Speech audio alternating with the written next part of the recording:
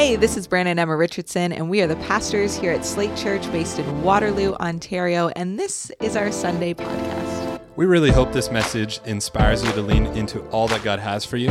If you would like to get connected with us, follow us on social media or go to slatechurch.com. And hey, it helps us a lot if you would rate, review, subscribe, and share this podcast. Join us for today's message.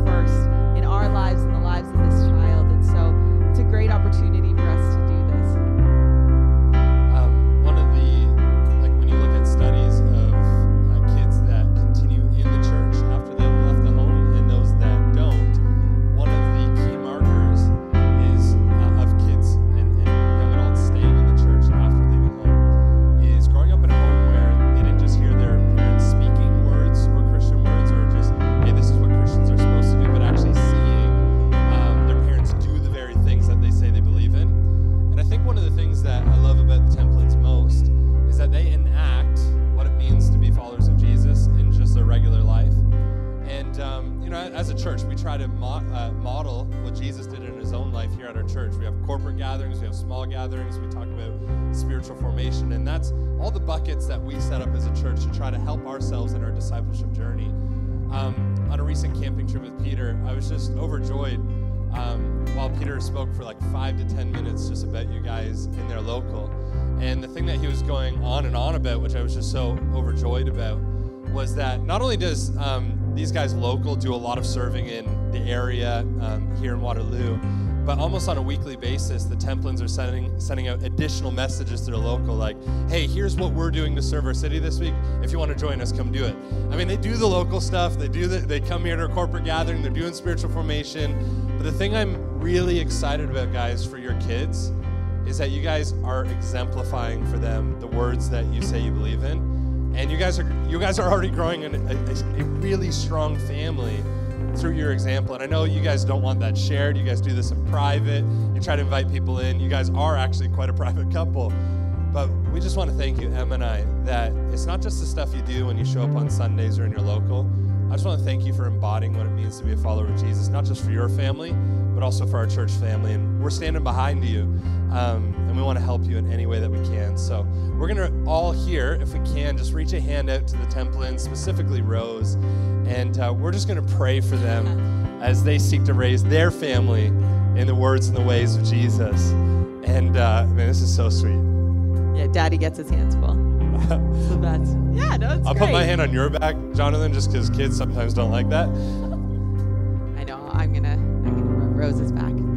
Go for it. Jesus, we thank you that we can come together around this family and specifically around Rose. God, we thank you for the life that she already brings to her family and to the people around her. Lord, we thank you that you created her with her specific personality and her specific genetics and into this world, into this family at this time. And God, we just pray for Rose as she grows and develops, as she wrestles in different areas of friendship over the years and different questions that she might have, and as she thinks critically and grows into a woman. God, I pray that you would be so close to her every step of the way, that as she looks and as she turns and as she wonders about different things, that the answer would be continuously be coming back to you. And Lord, I just pray that you would equip her for all that you have in store for her. I pray that the choices that she would make would line up in your direction, God. And we pray over what you want to do through her. But God, we pray every step of the way as she is curious and wondering and discovering and developing and learning and doing all of these things as she grows up, I pray that her parents would be equipped and strengthened to come alongside her. God, we pray for Jonathan. We pray for Alicia. We just pray that they would have the wisdom that is beyond their experience and beyond their years. We pray that they would have timely words, Lord. We pray that they would have energy, God, for the consistency that it takes in raising children and raising daughters. We pray, Lord, that you would just equip them for what they are to do and what these kids need from them. God, not in their own strength, but in your strength, Holy Spirit. And we pray that as a church family, we would be able to come alongside this entire family, God. That as these girls are being grown and raised, as Rose grows up, Lord, that she would have others to look to as an example in the church, God, and ones that would speak directly into her life and see her individually and come alongside and love her. I pray that they would be supported in practical ways and supported in spiritual ways, Lord. So we just dedicate Rose to you today. We thank you for her. We believe great things for her. In Jesus' name, amen. Can we give it up to the Templins just one more time? Awesome. Hey, these are always special Sundays, and I just want to encourage you, if you have a little one that you would like to have dedicated here at Slate, please talk to Sarah Ruth, talk to anybody on our Slate Kids team, and we'd love to get that set up with you. Well, each week here at Slate Church, we share a little bit around our giving and our generosity, and we want to make sure that as we ask people to give and support financially what's happening here at Slate Church, that we understand the heart and the why of our generosity and of our giving. And today I want to read from Deuteronomy 8. It says this, it says, "You may say to yourself, my power and the strength of my hands have produced this wealth for me. But remember the Lord your God, for it is he who gives you the ability to produce wealth." The context here is the Israelites are going into the promised land. And it's saying, it's like, hey, you're going to make a lot of money. You're going to have a lot of cows. You're going to have a lot of crops. Stuff is going to be awesome for you in this space. But remember all the things that God did for you. Remember that he brought you out of Egypt. Remember that he led you through the wilderness. Remember that he provided manna, literally just food straight up from the sky in order to provide for you, so that you never kind of begin to believe this lie to yourself that, hey, I produce this wealth by the strength of my hands. Here's the thing. A lot of us have this temptation. It's like, hey, I work really, really hard for what I earn. I work really, really hard for what I make. I guess I could maybe give a little bit back, but the reality is that everything we have is from God. Even the breath in our lungs is from God. Our very lives are from God. And there's something so beautiful about this practice of giving back the first 10%, the first of whatever we make, as a way of surrendering, saying, God, I wouldn't even have this life without you. So yes, I've worked hard. Yes, I've put the effort in. Yes, I've done my part. But God, I wouldn't have the opportunity to do that without you. There's a bunch of ways you can give on the screen behind me right now. If you want to be giving here at Slate Church. I just want to take a moment. And Sarah Ruth, could you pray for our generosity today? Yeah. Dear Lord, thank you so much, God, just for who you are and your goodness and your grace. Lord, I thank you for all of the generosity and those who give here. Lord, I just pray, God, that we would be good stewards of everything you've given us. I thank you, God, that you've provided so much for each and every one of us, Lord. And I pray, God, that we would just remember in our hearts where all of our wealth, where all of our things, necessities, where all that comes from, it's from you, God, and all of it is yours. And I pray, God, that we would just continue to have that posture as we give, Lord. And we love you, we praise you, and we give this entire time, all of our finances, all of our things up to you, Lord. And we love you in Jesus' name. Amen. Amen. Amen. Well, it is getting a little bit warmer. It has been a super hot week. And we're excited because we have what we're calling a big, fun summer planned here at Slate Church. Honestly, every single summer at Slate is... we have these really cool opportunities where we get to really grow closer as a family, like a church family. Suddenly these deep relationships get to be formed. We get to do a bunch of fun stuff together, have a really joyous time, even invite some of our friends and our families and our neighbors into this. And I'm really excited for all the stuff that we have coming up this summer. We have a series called Summer Lovin' that's going to be kicking off soon. We have another series called Slate's Big Fun Summer that we're going to be doing. But really, to help kick off our summer, we have something happening later this right. To kick it off, we have a big, fun block party happening, which is going to just be incredible. This is a really great opportunity to also lean in and invite the people in your lives and to reach and bless the community that we find ourselves in and that we can be a part of, and actually invite them into that church family experience and have them kind of encounter it through that. And it's going to be epic. And when we say epic, we got water games, beach volleyball, barbecue, bouncy castles, basically all of your favorite fun summer things all in one place at Slade Center on June 24th. So you're going to want to be there. This is your invite to actually invite others. So you're going to want to be there. It's going to be epic. Epic. Hey, there are two epic things that we want for everybody here at Slate Church. One is we want to see you connected in community, and two is we want to see you serving the local church. And today I just want to take a moment and highlight our teams here at Slate Church a little bit. There's an incredible couple in our church named Sam and Emily Vanderwood. They both serve most Sundays. Yeah, they're awesome. They both serve most Sundays. Sam's behind the soundboard right now, actually mixing all this stuff for us. And Sam shared this cool Instagram story a few weeks ago. He shared how he preps his kids' lunches and snacks for a Sunday morning the night before they're going to serve, if both parents are serving. So they're all ready to go. They're prepared. They can serve. But then he actually shared this question that his daughter Penny asked. He's like, Dad, why do you have to serve every Sunday? And he shared this really great point on that, about that of hey, I gotta be careful with the language I'm using because I don't have to serve. I get to serve. I'm excited about this. I enjoy this. But I think the reality is for some of us in the room who aren't on a team right now, you hear us say week in, week out, hey, we want you in community. We want you serving the local church. And it's okay, why? Is this just because we need more people to do stuff? Is this more you want everybody serving, whether there's work? What does this mean? And I just want to share the heart that, hey, we want to have a church that's full of people who are contributing to what God is doing here at Slate. We really believe that serving and being on team isn't just about, hey, this is something we have to do week in and week out, but it's actually something that we get to be a part of, where God gets to use our talents, our gifts, and we get to actually feel connected to a bigger purpose, a bigger reason for being, actually some of why God created us in serving the local church and actually contributing to this body of people, that it's not just a place where we come to consume, but a connected family of people all pitching in and all helping out. And I just want to encourage you, most of what you see here is volunteers, so we definitely need people to help. But even more than that, we really believe that serving is something that actually just ignites our discipleship, it ignites our faith, it ignites our growth and our relationship with Jesus. And if you haven't tried it, I just want to encourage you to give it a try, and you will be, I think, blown away with the blessing that God gives you through serving. That's really good. I am always inspired by the Vanderwoods, by the way. Yeah, they come awesome. in their van and they're awesome. Well, hey, we are in our meta-narrative series, so why don't we give it up for Pastor Brandon as he comes and gives us the message this morning.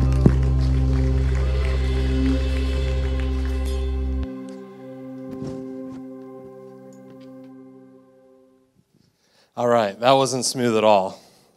I removed all of my cases from my Apple products, and that's not a plug for Apple. I don't know why I said it that way, but they're very slidey. Have you ever experienced these things without cases? All to make it a bit smaller. I would make it a little bit bigger if it meant not having to buy a case. You know what I mean? But anyway, good to see all of you. Sorry, we actually have an Apple employee in the front row here. I'm always ragging on him for the cameras.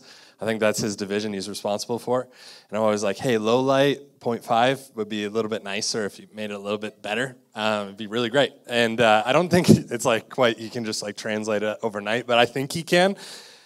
Anyway, maybe it is an Apple placement, who knows? Good to see you guys. My name is Brandon, and I'm the lead pastor here alongside my wife, Emma. You saw us up on stage just a moment ago, so I think you know who we are. But if we haven't had a chance to meet you, would love to meet you at some point before our time is done here today. It is a joy to be in the house of the Lord. Amen? Okay. It is a joy to be in the house of the Lord. Amen? Amen. Amen. Yeah. If you're going to be asleep in this service, you should just come to the 10:15. We have a 10:15 service as well. But if you are a morning person and you're in the house of the Lord today and you have joy in your spirit, the Lord's people said, Amen. Come on. Hey, one of the things I don't like that's happening to our church as we get older is we're getting more boring. And quite honestly, I just didn't start a church to have a boring church. Remember, I started a church so that my hockey friends would want to come. And sometimes I'm like, dang, I'm starting to wear colored shirts. I haven't wore a hat on a Sunday in a while. I wore a hat in an evening service, and a young adult came up to me and questioned me on why I was wearing a hat in church. I'm like, what is happening to our church? I'm like, this is a place where prostitutes should come, criminals should come, people that feel like they are far from God should come. And all of a sudden, it's becoming this place where it's stuffy, and people don't feel like they can clap, and people don't feel like they can smile. And so I just want to say, from this moment forward, I am going to be a stickler on that, okay? So if we're boring, I'm just going to be like, we're just going to do fun stuff. Last week, why don't we do it this week? Last week in the evening service, we sung YMCA in our service. You can cue that up, okay? We're all going to get up and we're going to do YMCA. Anybody been to a wedding? I have 57 first cousins, and that's before they got married. And I've been to a lot of weddings. And one of the worst things about weddings is that you come into these weddings, and at some point, for some reason, the Richardson family loves YMCA. And Coburg, which is mostly made up of Richardson people, stop doing that. But we're going to give you a little bit of a taste of it this morning. And we're going to sing the YMCA together. And you're going to know why in just a moment. But it's going to get us moving a little bit. Is that okay? All right, so why don't we stand up in this place? We got it ready? It doesn't take too long. All right, here we go. Well, I don't think it needs any explanation. I just think it gets people moving that are like stuck in their old ways. I'm just like, let's do something in the church that's different. I don't know if this glorifies God. Probably not. And so we're going to just do it a little bit. But let's play this song.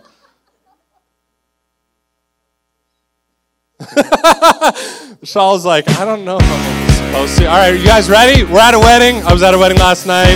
Look at this sounds going on. Here we go.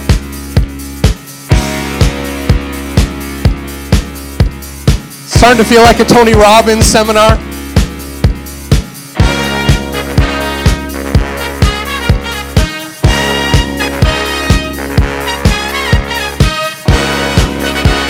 Here we go, here we go. Young man, there's no need to feel down. I said, young man, pick yourself off the ground. I said, young man, 'cause you're in a new town. There's no need to be. I don't know the actions for this part. Young man, there's a place you can go. I said, young man, when you're short on your dough, you can stay there. And I'm sure we're all just waiting for the YMCA part, aren't we? Here we go, here we go, here we go. It's fun to stay at the YMCA. It's fun to stay at the YMCA. They have everything for your All right. I don't have very much time to speak today. Everybody sit down. Woo! Does everybody feel a little bit more awake, happy, joy-filled? You got the joy of the Lord in you? How's the church doing today? Come on. I actually got to catch my breath. Yeah, some water. Okay. This is what I said to the evening, although we were talking about worship at last week's evening service. But I said to them, the funny thing is that's the first time some of you have ever raised your hands in church, and you did it to the YMCA. I just want to say, why is it okay that we all make a fool of ourselves at weddings, but for some reason we don't allow our bodies to respond to what God's doing in the moment when we're in the presence of God? The thing is that we go, well, it's appropriate at a wedding to do the YMCA. We're not asking you to do the YMCA again, okay? We did just a moment ago. But what I think we got to do when we come into the presence of God, into this place, is recognize we're not just coming to put our time in. I never want to provide an environment that just allows you to feel like you did something when you weren't actually engaging with God's presence. I mean, I would rather you show up, and I would rather myself, there's been dry seasons in my own life where I would have rather showed up than not and got out of that habit. But I don't want to be in the habit I remember this one worship song. God, like, help us to not talk about you when you're in the room. Help us to talk to you. Like, I don't want to just like come into a room where we expect God's presence is there and then treat it like it's a university lecture or Christian karaoke or some other thing that it's not. I want to be engaged in what God's doing. I want the transformative work of God's Spirit, the Holy Spirit, to transform me when I'm in this place. This world we're living in is crazy. Anybody else agree? It is going off the rails. The West is in danger right now. And the problem is that we're just kind of like in that environment. We just kind of think like, oh, maybe it'll be better in 30 years if we don't do something. The church has got to start doing something. But the only way we can do something is if we do it in the power of the Holy Spirit. I've seen Christians try to right the wrongs of culture in their own strength, and it comes out looking not like Jesus. It comes out looking like angry individuals. We need the transformative work of the power of the Spirit inside of us if we are going to make an indelible mark on the society around us. I believe we can do it. I believe we can. And so today we are going to talk about the most famous verse in the Bible. Does anybody know what the most famous verse of the Bible is? I just think back to WWF before this WWE stuff, and I never watched it. I've never watched a single, but I knew about Stone Cold Steve Austin. Anybody know Stone Cold Steve Austin? Never watched this. Anybody watch? Maybe you don't want to admit that in front of a group of people, but. Like, I never watched it in my life, but everybody I grew up with knew about Stone Cold Steve Austin. And this guy's just bald, and he just walks into any room, and he looks you in the eyes. But the best part about Stone Cold Steve Austin is he had a John 3:16 shirt on. And I love that because it was an in for me to talk to my friends about Jesus. And no matter where you go in the world today, no matter what sporting event you go to, no matter if you see the king's coronation, God save the king, no matter where you go, you're going to see somebody holding a John 3:16 sign. And honestly, for a lot of us, it's lost on us the power of what that means for us in our lives and what it actually means for the world that's seeing that sign. It means something significant in the world that we live in today. And so we're in a series right now. We're talking through the meta-narrative of Scripture, which starts with creation. God created all things. Man and woman, we brought in the fall. Humanity caused sin to come into the world, and yet at that moment, Jesus put in his plan of redemption to save us from our sins, and we are still waiting for complete restoration. But today, we are talking about redemption. And I think that's good because we had like a week break. We had some guests last week. Did anybody enjoy Ben and Emma being here? Yeah, they're just wonderful, hey? Really enjoyed having them. But the week before that, Nate was talking about the fall. And, we weren't here. That was when Emma and I were celebrating our anniversary in Iceland. And I just heard that everybody left super depressed. Is that true? It was like he just talked about like how bad things are, and he was like, okay, come back in a couple weeks. And I'm just like, that's the right way to do it. Because without Jesus, we are stuck in our sin. Without Jesus, depression is our gift. Without Jesus, worry is the cycle that we deserve. Without Jesus, there is no hope. And in John 3:16-21, we get the most remarkable verse in the Bible. Now, obviously, the entire Bible is meant to be read. It's meant to be devoured. It's meant to be eaten. You're meant to be hungry for all the things that are in the Word of God. But John 3:16 is like this culmination of all of the theology that we read throughout Scripture. And it says this, "For God so loved the world that he gave his one and only Son, that whoever believes in him shall not perish, but have eternal life." Now, how amazing is that? That for everybody in the room right now, that if we believe in Jesus, if we believe on the name of Jesus and what he has done, we can have eternal life. I want to continue to read just until the end of this thought that John was sharing about what Jesus came to do. He said, "For God did not send his Son into the world to condemn the world." And that's the thing today, is some of us are sitting here feeling the condemnation of our sin. Rather than feeling the condemnation of your sin, why don't you feel the freedom that comes through Jesus as a result of the sin that he paid for? For God did not send his Son into the world to condemn the world, but to save the world through him. Whoever believes in him is not condemned, but whoever does not believe stands condemned already, because they have not believed in the name of God's one and only Son. This is the verdict. Light has come into the world, but people love darkness instead of light because their deeds were evil. Everyone who does evil hates the light and will not come into the light for the fear that their deeds will be exposed. But whoever lives by the truth comes into the light so that it may be seen plainly that they have done what has been done in the sight of God.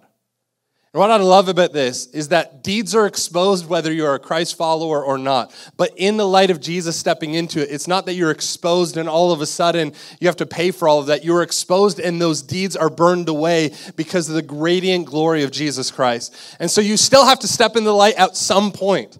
But in the person of Jesus Christ, we have been given a way to receive eternal life. I think that's what we're celebrating today. Amen? Amen. Come on. Why don't we pray? And then we'll jump into it. Jesus, I thank you so much for what you're up to in our church. And God, we just pray even today that by the power of your Holy Spirit, we would walk out of this place transformed. Not by an emotion, not by a thought, not by something that happened in our bodies, but really, God, by something that actually happened in our souls. Father, for those of us that know this truth, wake us up in this place. For those of us that do not know this truth, wake us up to the truth of your Son's glory. We pray this in Jesus' name. And everybody said, amen. Last night we were at a wedding in Exeter. And it was a great wedding. Really thoughtful. Some really good points at the wedding. I was thinking, man, like some people could take some notes here. I remember for Emma and I in our wedding, we forgot to write a thank you speech to everybody. And so we just got up there and like we're fumbling through like, oh, thanks, Mom and Dad. And thank you guys for being here. These guys were so intentional. They had like thank yous to everybody laid it on the plates. They had a thank you to like the table for how they all knew each other. And I was just like, it was beautiful. The best part of the wedding was meeting this guy named Wayne. Wayne told us a lot of different stories. And one of the things that he told us is that he plays hockey. And I was like, well, I'm here for that. And I was like, well, what? Like, it was such a big deal to him. And he's like, yeah, I play hockey. I play 84 games a year. And I'm like, what? I'm like, that's insane. One thing you need to know about Wayne is that Wayne's not 25 years old. Wayne was 72 years old. And I'm like, Wayne, what are you doing playing 84 games of hockey a year? He's like, yeah, we're just always trying to play more than the Leafs play. And I'm like, well, that's not too hard. But I'm like, I'm amazed at this thing. And as we got to talk about Wayne, one of the reasons that Wayne plays so many hockey games throughout the year is that he uses it as a place to introduce the love of Jesus. And so they have this whole league, and they'll bring in NHL players that are followers of Jesus. They'll bring them in to like talk to this league. There's 390 guys, and he's like, yeah, we started the league, and we started doing this because we realized that we were having better effectiveness reaching people for the name of Jesus in the hockey arena than we were inside the four walls of the church, so we just kept doing it. And, you know, I was thankful for Wayne because it didn't stop there. It wasn't like Wayne gave up on church. It's just Wayne realized that I need to be the church outside of the church. I need to be the church outside of the four walls of the church.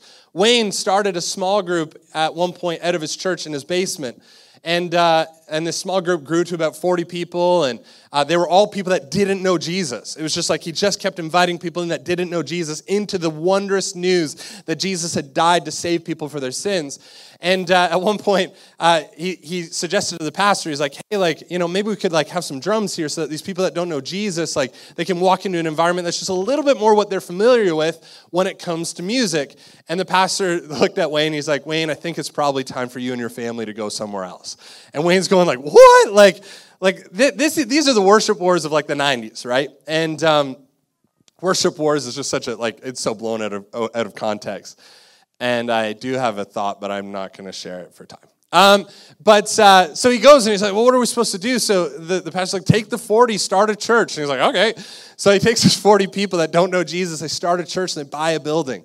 And then that building gets too small, so they buy another building. And that building's too small, so they buy another building. This is all within his 60s, I believe, or maybe his 50s. He's starting to do these things. Well, the church is in this large building or larger building, and they're not seeing the growth that he wants to see. And so Wayne just goes like to his group. He's like, we got to give this building to a younger church. And so they just go and they find a younger church and they bring them in, and the younger church starts meeting in this building. And I'm like, Wayne, you guys just gave away the building? He's like, yeah, like, I mean, we just thought they could do it better than we could. I'm like sitting there, I'm like, how old are you, Wayne? He's like 72. I'm like, how many times do you play hockey again? He's like 84. I'm like, what do you do with your life? He's like, oh yeah, I also organize all of the speakers for this camp up near Sable Beach. And I'm like, Wayne, slow down. You're doing more than most people in their 20s and their 30s are doing. Like catch me up to speed with everything going on in your life. And I had to ask him the question. I said, Wayne, like, why are you still doing this? And what do you do when people that are in the same age demographic as you aren't serving as much? Like, does that turn into bitterness in your heart? And, you know, the interesting thing about Wayne is he didn't have time to answer that question in the way I wanted him to. He just had time to talk about the gloriousness and the glory of God and just how much he was excited to share the good news of Jesus. And he said to me, he said, when you stop learning is when you stop serving. And he said, I just keep learning more about God and more about Jesus, and it makes me so excited to bring this to. And I thought, in my life, at the end of my life, I want to be like Wayne. Yeah? Hey, some of you here are like Wayne. Wayne is like Wayne. Wayne Fox, he's a legend. You should talk to him about some of the things that they've done, even in their lives. Guys, I want to get to the end of my life and be like Wayne. And as I'm thinking about this message and as I've been preparing for this message, the reality is that this excitement that a lot of us had when we first came to Jesus has been waning ever since that moment. And that's a sad reality. What was once clear in our minds for some of us has become blurry.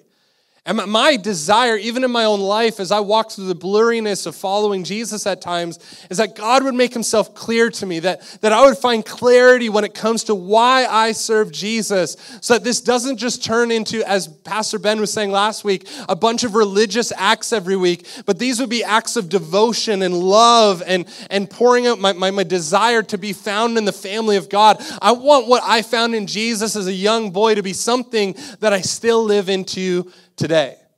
You know, the story, the meta-narrative of Scripture is not just something that has played itself over the course of the last few millennia, but it's something that plays itself out in the course of every believer's life. You know, this idea of creation and being excited about something, the fall, the sin that so easily seeps into us and begins to distract us and tempt us and get our desires off course, and then needing to be brought back in by Jesus and welcomed by his love and being restored time and time again, but falling again. This is not just a story of a life, but it's a story of moments in our life, seasons in our life, where we need to come back to the reality that, yes, Jesus, once we accept him, that it is done. We are right with the Father, that it is because of what Jesus has done that we are saved. And we need the redemptive work of Jesus in our lives every single day, because guess what? We are already saved by Jesus, but it is not yet done in its fullness, where we can walk in believing that we are exempt from temptation and the things that can so easily get us off course. When I talked to Wayne last night, I was so excited about getting going and ramping back up in my own relationship with God. What I mean by that is, like, the effect that he had on me, even coming into today's message, was, God, I can't wait to get to the end of my life and inspire other young people like this because of what you're doing in my life. Church, I believe that this is an important message, not just for us as individuals, but I think it's an important message for us as a church. Listen, the life cycle of organizations isn't that long. Slate Church is wonderful, and we're still ramping up. That's awesome. But there's going to come a day where those of us that are so involved now in worship, in staff positions, in lead pastoring, we're going to have to pass the baton to the next generation. And that's going to be a hard thing to do, because we're going to go, well, we like it this way, and we spent decades getting it here, and man, the sacrifices that were made to buy this building, but the motivation in our hearts every moment of every day of every week of every year of our lives as Christians can't be to just build religious monuments, but it's got to be about the love of Jesus deep within our souls, so when moments come to go, they're doing it better, we got to allow them space to be able to do that. The message of Jesus Christ is as relevant today as it's ever been, but is it as relevant to our lives as it was when we first received it? See, in my life, I remember 5 years old, bawling my eyes out, trying to I had my pillow. I was like covering my mouth as I just cried and cried and cried. And the reason I was covering my mouth was because I shared a room with my brother, and he already thought I was kind of strange. And so I was just like, cry quietly, cry quietly. I don't need him to think I'm any more weird than what I am. And I'm just bawling my eyes out, saying these words over and over again. Jesus, have my heart. Jesus, have my heart. Jesus, have my heart. And I believe in that moment, salvation flooded my life.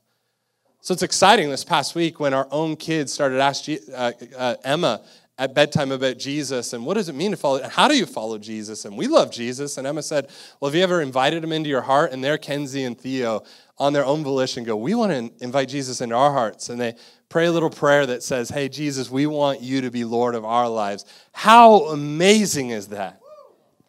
Yeah, I think that's worth celebrating. But just like me, they're going to go through their ups and downs throughout their lives because life isn't easy. At 15, I needed that reminder again. Where are you at in your own realization of the reality of Jesus' love in your own life?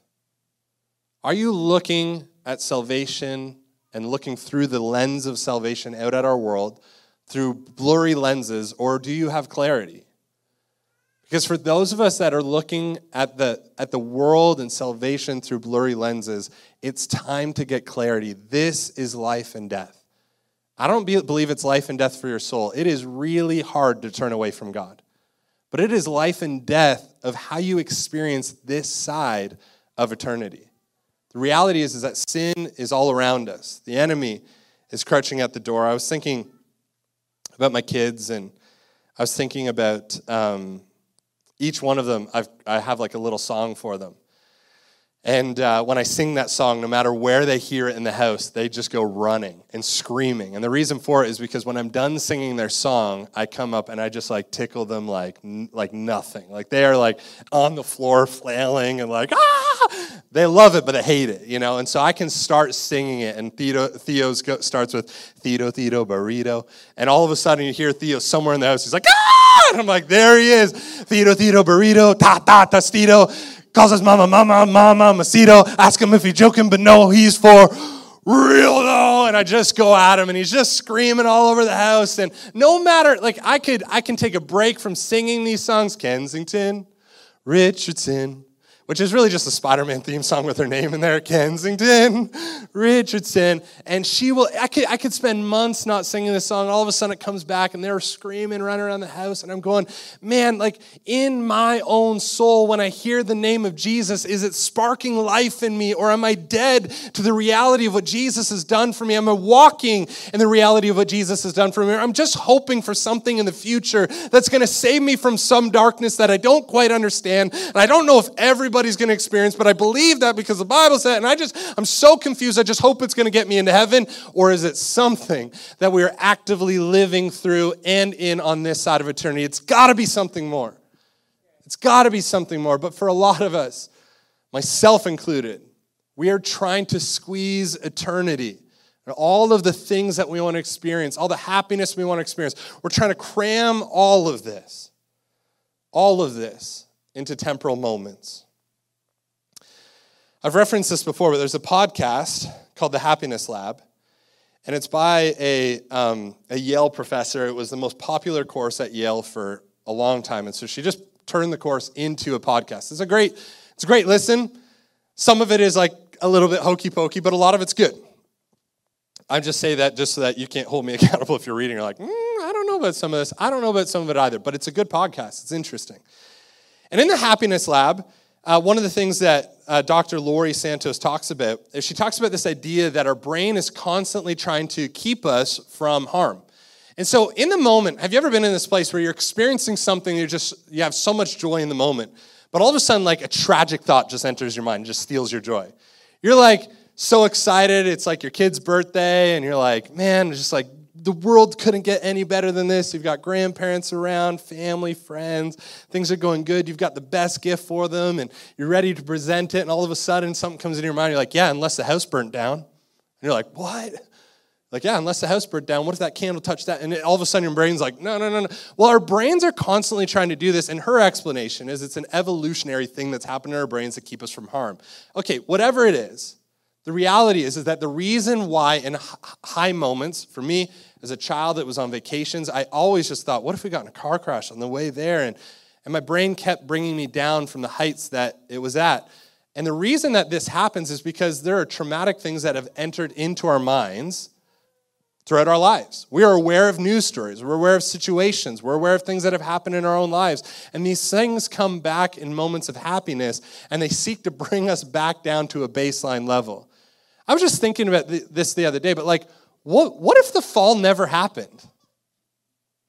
Like, if the fall never happened, those tragic events that we worry about, houses burning down, people dying in car crashes, people getting cancer around us, a loved one leaving us too early, all of those things wouldn't even pop into our minds. Can you imagine going through all of the best moments of your life without any negative thing happening prior to it to inform how that thing could be ruined? I'd say that's like heaven. In fact, I think it's probably what the garden was like. There was not yet sin in the garden, and Adam and Eve are just like, this is amazing. And where we might go, yeah, until the tax return comes in and you got to pay all that money back and you really think this is great. Now you might lose it all. They're not thinking any of that. They're just going, this is amazing. And God's like, it is. And they're like, yeah, I can't believe it. And unfortunately, they went and they're like, what's that tree over there? And the rest is kind of history. See, for a lot of us, what we are trying to do in our lives and where we're so tripped up is we're trying to seek happiness, and there's this longing in our souls that happens. And we're trying to experience heaven on earth without the remedy for what this side of eternity, heaven looks like in our own experience, which is the power and the sacrifice of Jesus Christ. That's why Jesus taught us to pray, our Father who art in heaven, hallowed be your name, your kingdom come, your will be done on earth as it is in heaven. Guess what? One day, we get to leave all the temptations and perverted desires and tragedies and traumas that we all experience. One day, that will all be gone. But we can't achieve that kind of nirvana here on this side of eternity. And also, for those of you that are critical of language, I'm not promising you nirvana on the other side of eternity either. We're not Buddhists. Surprise. But the only way to experience a glimpse of what heaven looks like on the other side of eternity is to receive not only what Jesus did for us on the cross, that's what we get to, by receiving what Jesus did for us, we get to experience heaven in eternity. But by receiving the Spirit of God in our lives, the reality of what Jesus did day by day, that's what gives us a glimpse of what heaven might actually look like. And so for those of us that have done the good work of accepting Jesus and proclaiming him Lord of our lives, good on you. We get to look forward to a grand party in heaven. But what are we doing now in the waiting room?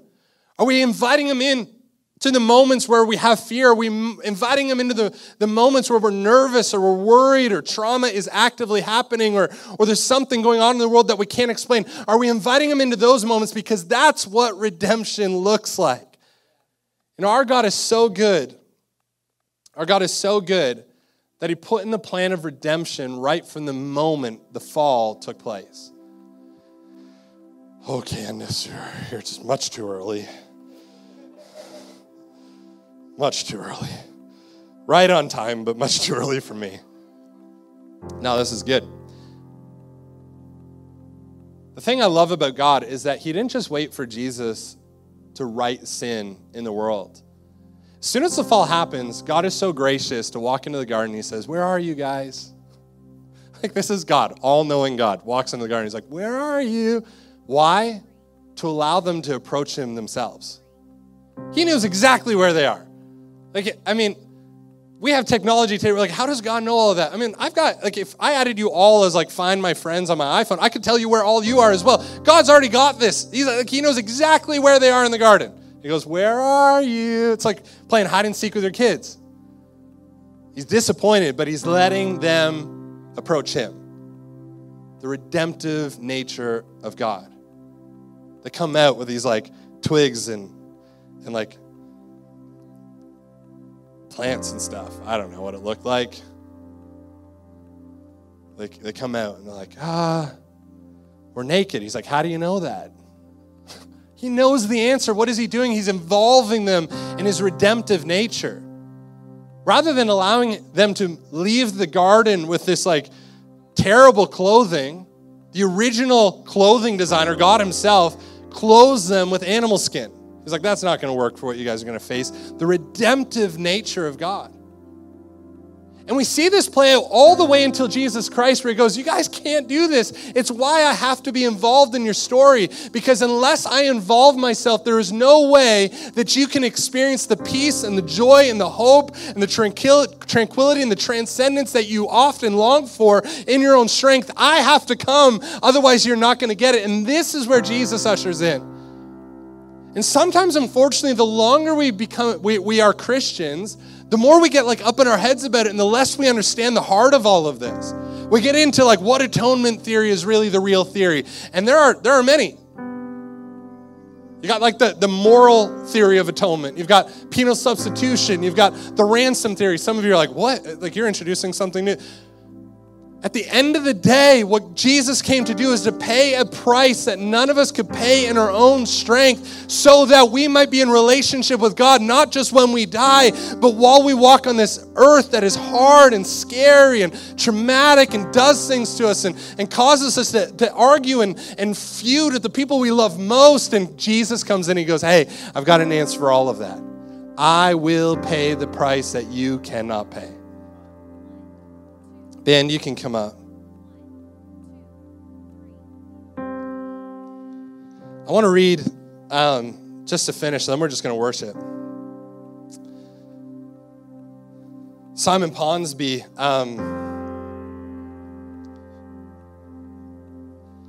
pastored this church near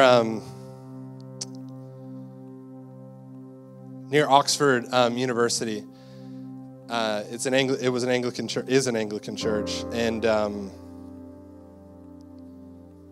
was able to hang around the likes of, I don't know if, anyway, massive guy in the Church of England, and he was struggling with his own blurriness when it came to his own salvation.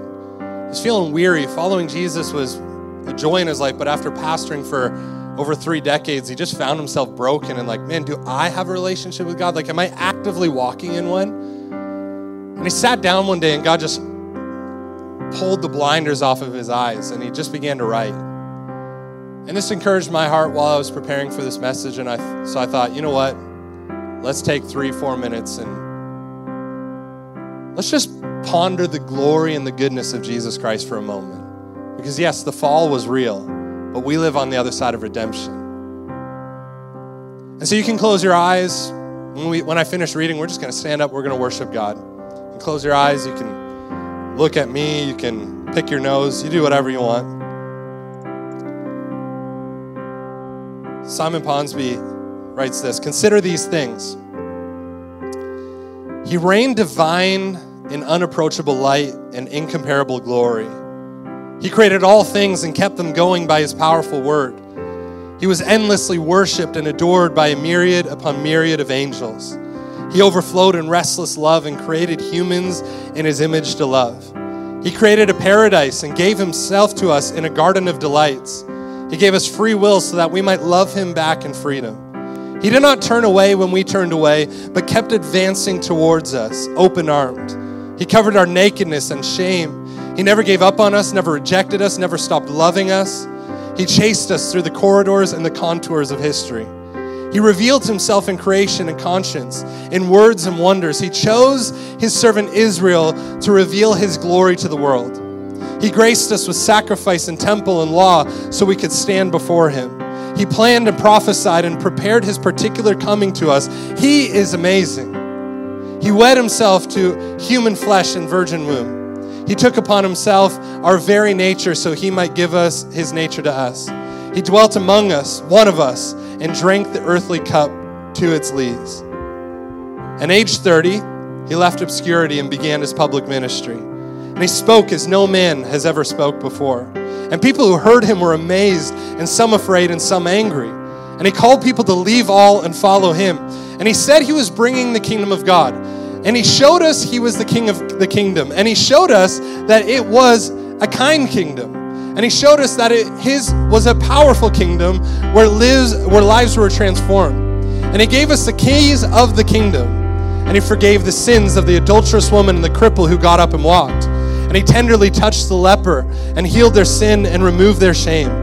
And he bent double with compassion at the suffering he saw in others. And he raised the dead boy and gave him back to his mother. And he raised the dead girl and gave him back to his father. And he raised his dead friend and gave him back to his sisters. And he opened the eyes of the blind, and he opened the ears of the deaf, and he opened the prisons of the tormented, and he opened the minds of the questioning, and he opened the way for us to God. Now that is amazing. And he fed 5,000 hungry pilgrims with 5 small loaves and 2 fish. And he commanded the winds and the waves to obey him, and they did. And he ordered the shadows to depart, and they did. And he taught us to pray to God as Father. And he called his disciples friends. And he had a special heart for society's outcasts. And he was transfigured and revealed in all his glory. And he wept at the tomb of his friend. And he was homeless and had nowhere to lay his head. And he made friends with tax collectors and sinners and betrayers. And he loved the rich young ruler who loved his money more than God. And he turned over the tables in the temple to stop the money changers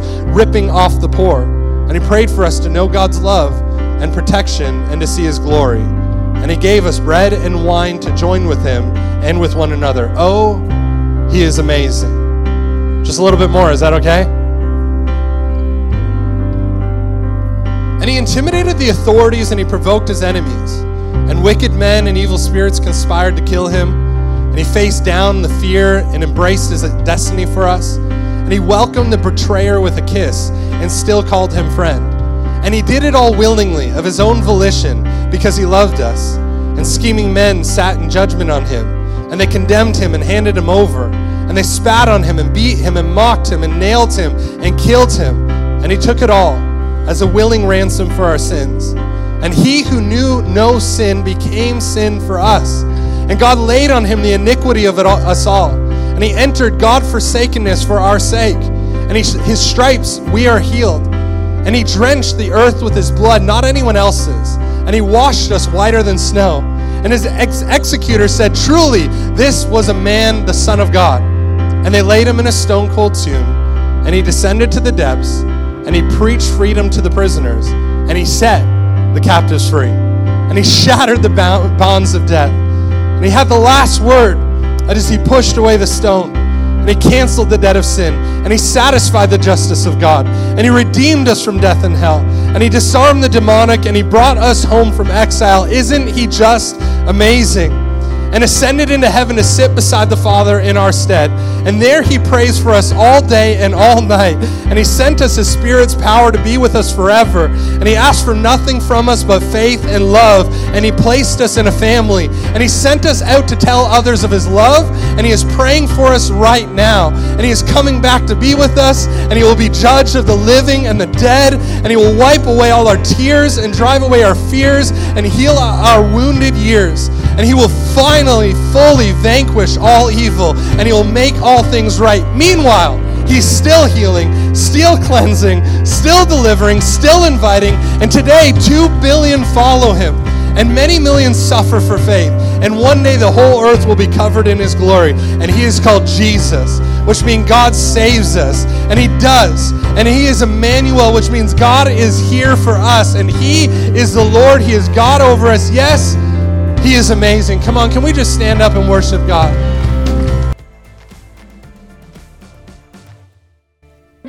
Thanks again for listening to our Sunday podcast. To hear more messages like these, be sure to share and subscribe. We're thankful for all that God is doing in our church right now. We would love to have you be a part of what is going on. You can connect with us by filling out a Connect card online at slatechurch.com. And hey, stay tuned for more content coming soon.